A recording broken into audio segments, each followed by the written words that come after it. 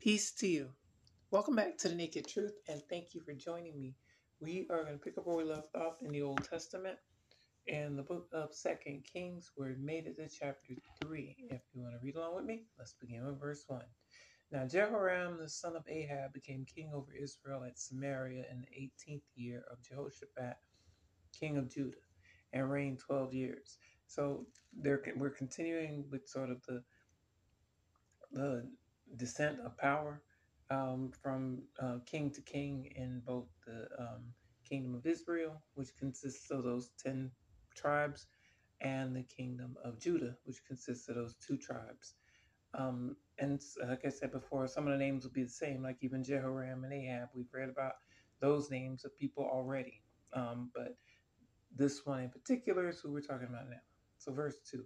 And he did evil in the sight of the Lord, but not like his father and mother, for he put away the sacred pillars of Baal that his father had made. So, the narrator here, again, the book is called Second Kings. Note, there's not someone there named Kings. So, we know we don't know who it is who's actually scribed this and written it down. But it seems the narrator is letting us know that the nature of that family is not good. Jehoram and his mama and daddy, it seems, were corrupt and corrupted by, according to the narrator, other religions or bad religion or idolatry, however you want to think of it. They weren't being faithful to the one entity who's being called Lord in this second verse. And as we've read before, Lord in English here is being translated from the word Jehovah, or name Jehovah if you prefer, to the word Lord in English in this second verse. And like we said before, that's not always the case, but that's what it is right here.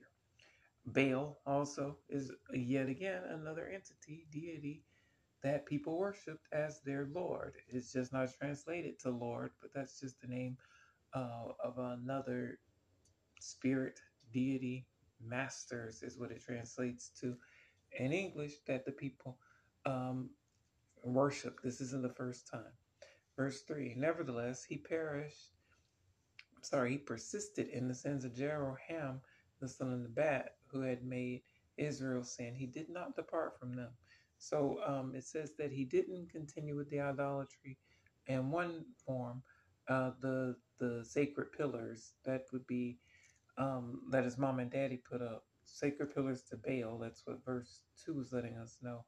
Those sacred pillars could be anything. They could be, I think of something like a totem pole, like how Native Americans use, or the Washington Monument, like how America, the United States has used phallic symbols, basically. Something long and tall and hard seems to be a very popular thing that people like to resort to. And those sacred pillars are another form of it, it seems.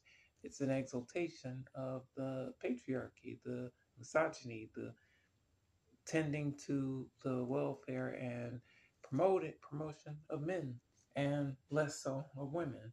Verse 3, nevertheless, also, verse 3 is that he quit the one thing with the pillars, the sacred pillars. He didn't continue that. He took those down, but he did continue with some other idolatry. If I remember right, Jeroboam, I meant to say when we read it before in verse 3, um, is the one, if I remember right, is the one who put up the 2 golden calves for people to worship and told them that that's who actually rescued them from enslavement in Egypt when they were in Africa and went through what we read in the book of Exodus, the Exodus story, when they were emancipated.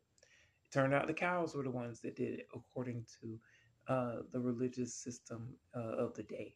Verse 4, now Misha, king of Moab, was a sheep breeder, and he regularly paid the king of Israel 100,000 lambs and the wool of 100,000 rams.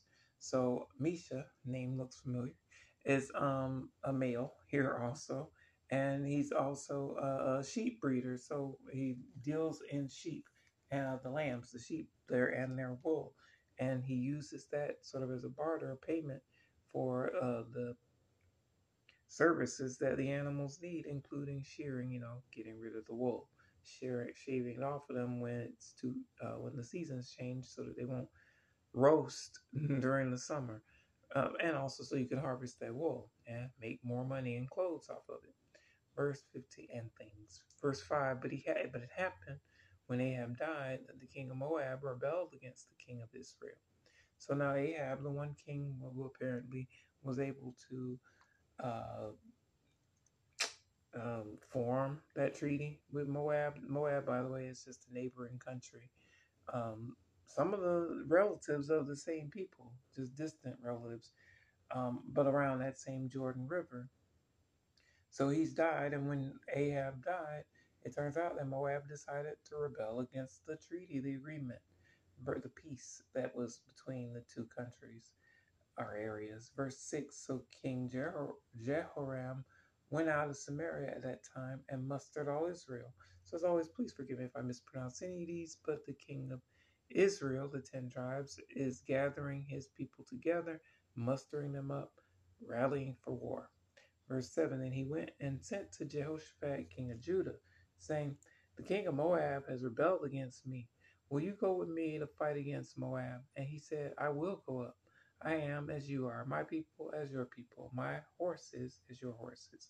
So just like we read previously when one of the uh, houses, nations went to war, sometimes the other house, both Judah and Israel, would go to war together in an alliance, but they weren't being counted all as Jews to this point.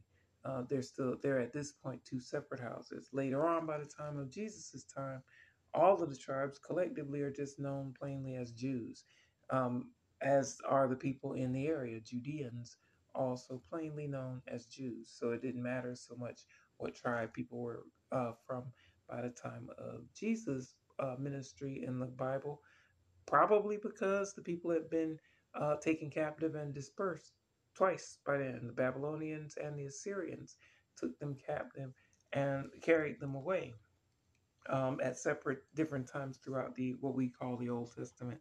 So by the time they were the diaspora, the Jewish diaspora, the Hebrew Israelite diaspora, where it's gathered together again by the time of Jesus's time in the Bible. Again, the people were just being called Jews, not Simeonites or Reubenites or Gadites and all that. They were just called Jews, regardless of what preachers may tell you in modern times. Verse 8, then he said, which way shall we go up? And he answered, by way of the wilderness of Edom. So the two kingdoms have decided to form an alliance and go to war. And now they're plotting their path for the attack. Verse 9, so the king of Israel went with the king of Judah and the king of Edom, and they marched on that roundabout route 7 days, and there was no water for the army nor for the animals that followed them. So just like that, very slightly, another kingdom is entered into the picture. Edom. We've read about them previously also.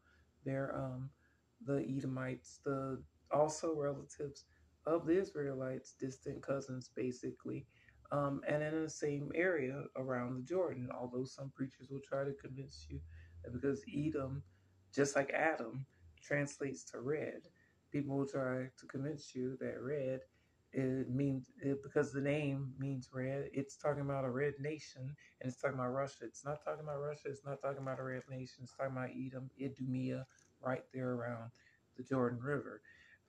That's what it's talking about.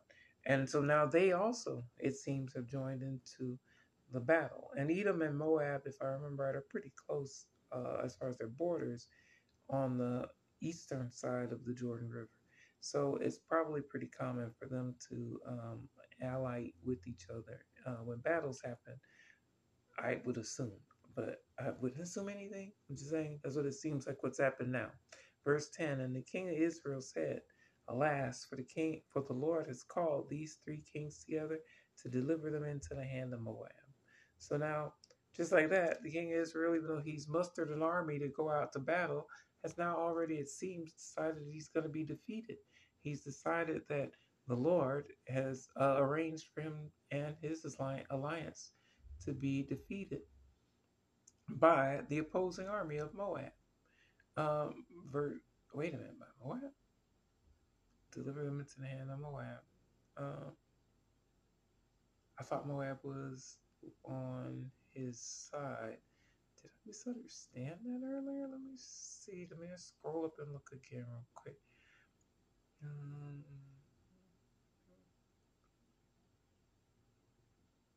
the king of Moab would bring his sheep. Oh, okay. I missed that part. Sorry. Apparently, time had gone by between the time of the alliance with the king of Moab and the sheep and the shearing and all that to this point. And so then after he had died, apparently there was a breakdown of that diplomacy. That's how come I would guess that's why now Moab is has a war front on their mind rather than peace. So let's see how it goes. Verse 11. But Jehoshaphat said, is there no prophet of the Lord here that we may inquire of the Lord by him? So one of the servants of the king of Israel answered and said, Elisha, the son of Shaphat, is here, who poured water on the hands of Elijah. So just like in a previous battle we read about, when going to war, they were looking for what the religious uh, authorities had to say, their opinion, their take on the matter, and how they should proceed. They consulted not just one source either, not just one entity or Lord. They would consult 400, if I remember right, maybe even 450 prophets, priests, ministers of Baal, and see what they had to say, and then also sought the opinion of Elijah before he flew away, before he was raptured away, before he left in a UFO, however you want to think of it, before he left, and passed the mantle on to Elisha, literally. That's who they consulted. Now they're thinking the same thing here, that they may be facing war and they want to get God's opinion. Is there anyone who has the ability to get in touch with God, a seer, a prophet? So they're saying, yeah, there is. Elisha does, and they're letting him know, letting that Elisha's reputation is solid because he actually worked with Elijah. He was basically his apprentice. Verse 12, and Jehoshaphat said, the word of the Lord is with him. So the king of Israel and Jehoshaphat and the king of Edom went down to him. So those three kings, king of Edom, king of Israel, and king of Judah, have gone down now to go get some religious advice from Elisha about the war they're facing. Verse 13, then Elisha said to the king of Israel, what have I to do with you? Go to the prophets of your father and the prophets of your mother. But the king of Israel said to him, no, for the Lord has called these three kings together to deliver them into the hand of Moab. So now Elisha is calling out one of the three kings who've come to him for uh, some information, some guidance, and that would be the king of Israel. And he's calling him out because he's like, well, what do you want my opinion for when you aren't interested in what it is I have to say? You're interested in idolatry. You're interested in seeking out what those other entities, deities, gods with the lowercase g have to say. So he's saying, why don't you just go back to them and find out what it is they have to say? But having good sense, he replied, no, no, no.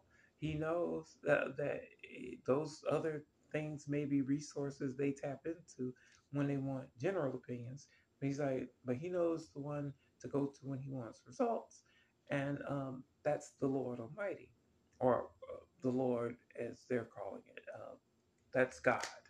Verse 14, and Elisha said, as the Lord of hosts lives, before whom I stand, surely were it not that I regard the presence of Jehoshaphat, king of Judah, I would not look at you nor see you. So that's pretty cold-blooded. Elisha is letting the king know that if he weren't in the company of someone honorable, he's letting the king of Israel know if he didn't have the king of Judah with him, Jehoshaphat with him, then he'd get no FaceTime. He'd get the cold shoulder. He'd get ignored.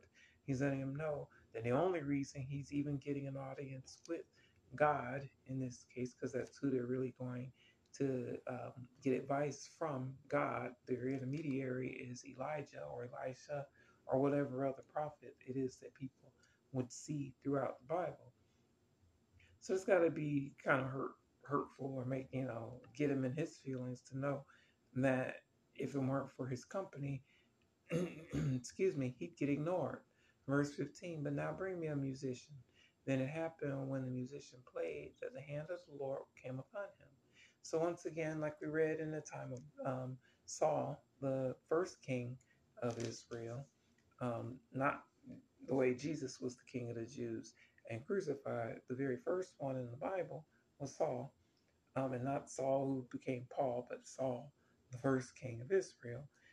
He'd get those same similar. He'd use similar tactics. He'd use music, musicians, even David at one point, to soothe the distress that he'd be experiencing. And the way the narrators at that time wrote it, they'd say it was distressing spirit from God. And I guess, and since what we read previously about if you're going to believe everything in the Bible and believe that every reference to the Lord is talking about God Almighty, then you'd have to believe that the Lord employs, which I don't believe, by the way. But if you want to believe that, then you have to believe that, just like it said, it's the Lord who sends those demons, those, maybe not demons is not the word, evil spirits, distressing spirits, troubling spirits, however you want to think of it. It's according to the way it reads, it's the Lord that sends those spirits to go and distress people and torment people and it's from the Lord, if the way it reads. And again, that's if you want to believe it, that it's the Lord we're reading about. As Christians, we're supposed to go by what Jesus says, and what Jesus says is different. So, but again, as always, believe what you want. But Jesus says no one has heard God's voice or seen God's form at any time. Yet, again, we read about people talking with God, having conversations with God, sitting down with God, eating with God, wrestling with God, and defeating God in a wrestling match, all in the Old Testament. So, again, believe what you want to believe. But as Christians, shouldn't Jesus' word be the default, the last word? That's just how I deal with it. But believe what you want. Verse 16. And he said, thus says the Lord, make this valley full of ditches. So now they sought help from the holy man, the prophet. He's told them, okay, I'll help you out. Play some music for me. And it seems that seems to invoke the Spirit, because right after that it says that that's when the Lord came upon him, and after that he's starting to give them orders basically for how to bring about the supernatural results they're seeking. The same way a medium, a spiritist, a palm reader, or even Jesus tells people to do in the New Testament when he'll tell them, send them on a mission to get what it is they're seeking, whether it's their vision back or cleansing from some sort of ailment, whatever the case may be. Verse 16. So he's telling them what to do, to put ditches, dig ditches throughout the land. Why? Verse 17. For thus says the Lord, you shall not see wind, nor shall you see rain, yet that valley shall be filled with water, so that you, your cattle, and your animals may drink. So even though they weren't praying for water, it seems the answer, the word, that's what it'd be. The word that the prophet is getting from the Lord and giving to the people is that they should dig ditches because God's sending rain, and he's telling them, and it's not going to be the natural rain that you would excuse me, be able to forecast because you could feel the south wind blow and know it's going to be hot, or see it get overcast and cloudy and know it's going to rain. Instead, he's letting them know without wind, without warning, you're going to get water all over the land. How's God going to do it? Let's see. Verse 18. And this is a simple matter in the sight of the Lord. He will also excuse me, deliver the Moabites into your hand. So not only will the Lord, according to verse 18, provide the people with water to drink supernaturally, but also miraculously provide them with victory over their enemies as they go out to battle, the Moabites. Verse um, 19. Also, you shall attack every fortified city, every choice city, and shall cut down every good tree, and stop up every spring of water, and ruin every good piece of land with stones. So now, not only is the Lord telling, again, I'm just saying it's the Lord because that's how it reads, the Lord's telling them to go and plunder and basically loot the area of Moab that they're going to be that they've now been assured victory over, and to even spoil the land. That's when like they'll say they'll salt the land. They'll put so much salt on it that you can't grow anything on it because the salt robs the plants of the ability to live. Um, let's see, verse 20. Now it happened in the morning when the grain offering was offered that suddenly um, water came by way of Edom, and the land was filled with water. So it says came by way of Edom. I guess it means from that direction in the sky that they saw rain moving in. It doesn't really clarify. Or did it come in as like a tidal wave from Edom and fill up the land? Since it said there won't be any wind and it's going to happen. However, it's happened. Suddenly now they've got plenty of water. So they aren't in drought or thirsty, it seems. Although it didn't mention that they were struggling with that at all anyway. That's not what they went to the prophet for, at least not expressly.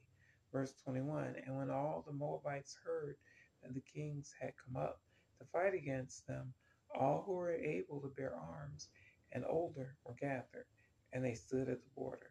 So, if they were old enough to carry a gun, I'm sorry, to carry a weapon, they went out to war. It's basically like a draft, an impromptu draft of anyone old enough and able to arm themselves going to the border to fight. Verse 22, then they rose up early in the morning, and the sun was shining on the water, and the Moabites saw the water on the other side as red as blood. So now this is going to sound a little crazy. So now, like a mirage, the water that appeared out of Edom and has filled those ditches and covered the land, um, the miraculous arrival of water, the way it's described, is now appearing to the Moabites, it seems, as giant pools of blood. Now, how does that make sense? Even if you murder someone, if you slay someone, if someone kills themselves, how many people would have to kill themselves for there to be a whole pool of blood to appear that way in a desert? That just sounds crazy. But it is how it reads, so let's keep reading. Verse 23, and they said, this is the blood. I'm sorry, this is blood. The kings have surely struck swords and have killed one another. Now, therefore, Moab to the spoil. So now it seems Moab is seeing this optical illusion of the water that arrived appearing to be blood, and they've assumed, even though I don't know why they would think they were fighting if they didn't hear any sounds of battle, no cries of victory or shouts of defeat, but they're assuming now that they must have killed each other. They're thinking that there was a mutiny among the three kings and that they've killed each other, and that's why the land is covered in blood.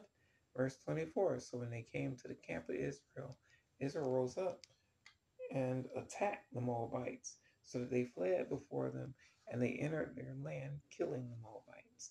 So just like that, the tables were turned. The Moabites apparently rushed on into the area unarmed, I guess, thinking that they've already been killed. And when they did, the Israelites turned the tables, attacked them, killed them, slaughtered them. Verse 25, then they destroyed the cities, and each man threw a stone on every good piece of land and filled it. And they stopped up all the springs of water and cut down all the good trees. But they left the stones of Ker Hareseth intact. However, the slingers surrounded and attacked. I'm sorry. However, the slingers surrounded and attacked it. So that stone, I don't want to tell you the wrong thing about that stone. I remember they set up a couple of stones as sort of monument stones as they along the way on the journeys. But I wouldn't dare say I remember which one that is, but you can feel free to search it. Just search Ker Hareseth, and it'll show you where it appears in the scriptures, and you can figure out its origin story better. But whatever the case may be, at this point, the people have been faithful. They've gone in and slaughtered their enemies and ruined the land by putting stones on it. Because if the stones are there, it makes it tougher for plant life to grow. All those plants will use stones to, wrap their roots around many times. It's hard for them to flower and stuff, and generally speaking, in a place that's covered in rocks or covered in salt. Verse 26, and when the king of Moab saw that the battle was too fierce for him, did we skip one? No, okay. So, and when the king of Moab saw that the battle was too fierce for him, he took with him 700 men who drew swords to break through to the king of Edom, but they could not. So now the king of Moab isn't willing to just give up and roll over like that king previously read about, who I don't remember this. I think it was an Israelite king, not a Judean king, but who, when the enemy attacked him, he was willing to give up his wives, his children, and his people's wives and children, and even the gold and silver that the people attacking him were demanding. He's willing to give up all of that stuff at first, um, but not this one. The king of Moab was not having it. He went to try and stop, turn the tables, to turn the tide of the battle by getting 700 of his own men and trying to break through to the king of Edom, but he could not. And now, verse 27. This is one of the craziest verses. This is out of the blue. Let's see, verse 27. Then he took his old eldest son, who would have reigned in his place, and offered him as a burnt offering upon the wall. And there was great indignation against Israel. So they departed from him and returned to their own land. So, to understand what happened there, the king of Moab was afraid he was going to be defeated, it seems. So, rather, out of desperation, he did what we read about Abraham doing, taking his son and using him as a sacrifice. Although Abraham didn't uh, go through with the sacrifice of his child, you see, the king of Moab did. He's doing it to affect the outcome of the battle, and clearly it worked. Even though it sounds gruesome, he took his oldest son, who would have been king in his place, who was next in line to reign, in other words, after him, and killed him, offered him as a sacrifice on the wall so that everyone could see it, a burnt offering. So he killed him and lit him on fire like you would a barbecue for all of the world to see. And again, it must have been effective. It was so outrageous that it caused his enemies to turn back and leave him alone. Those three kings that went at him, Judah, Israel, and Moab.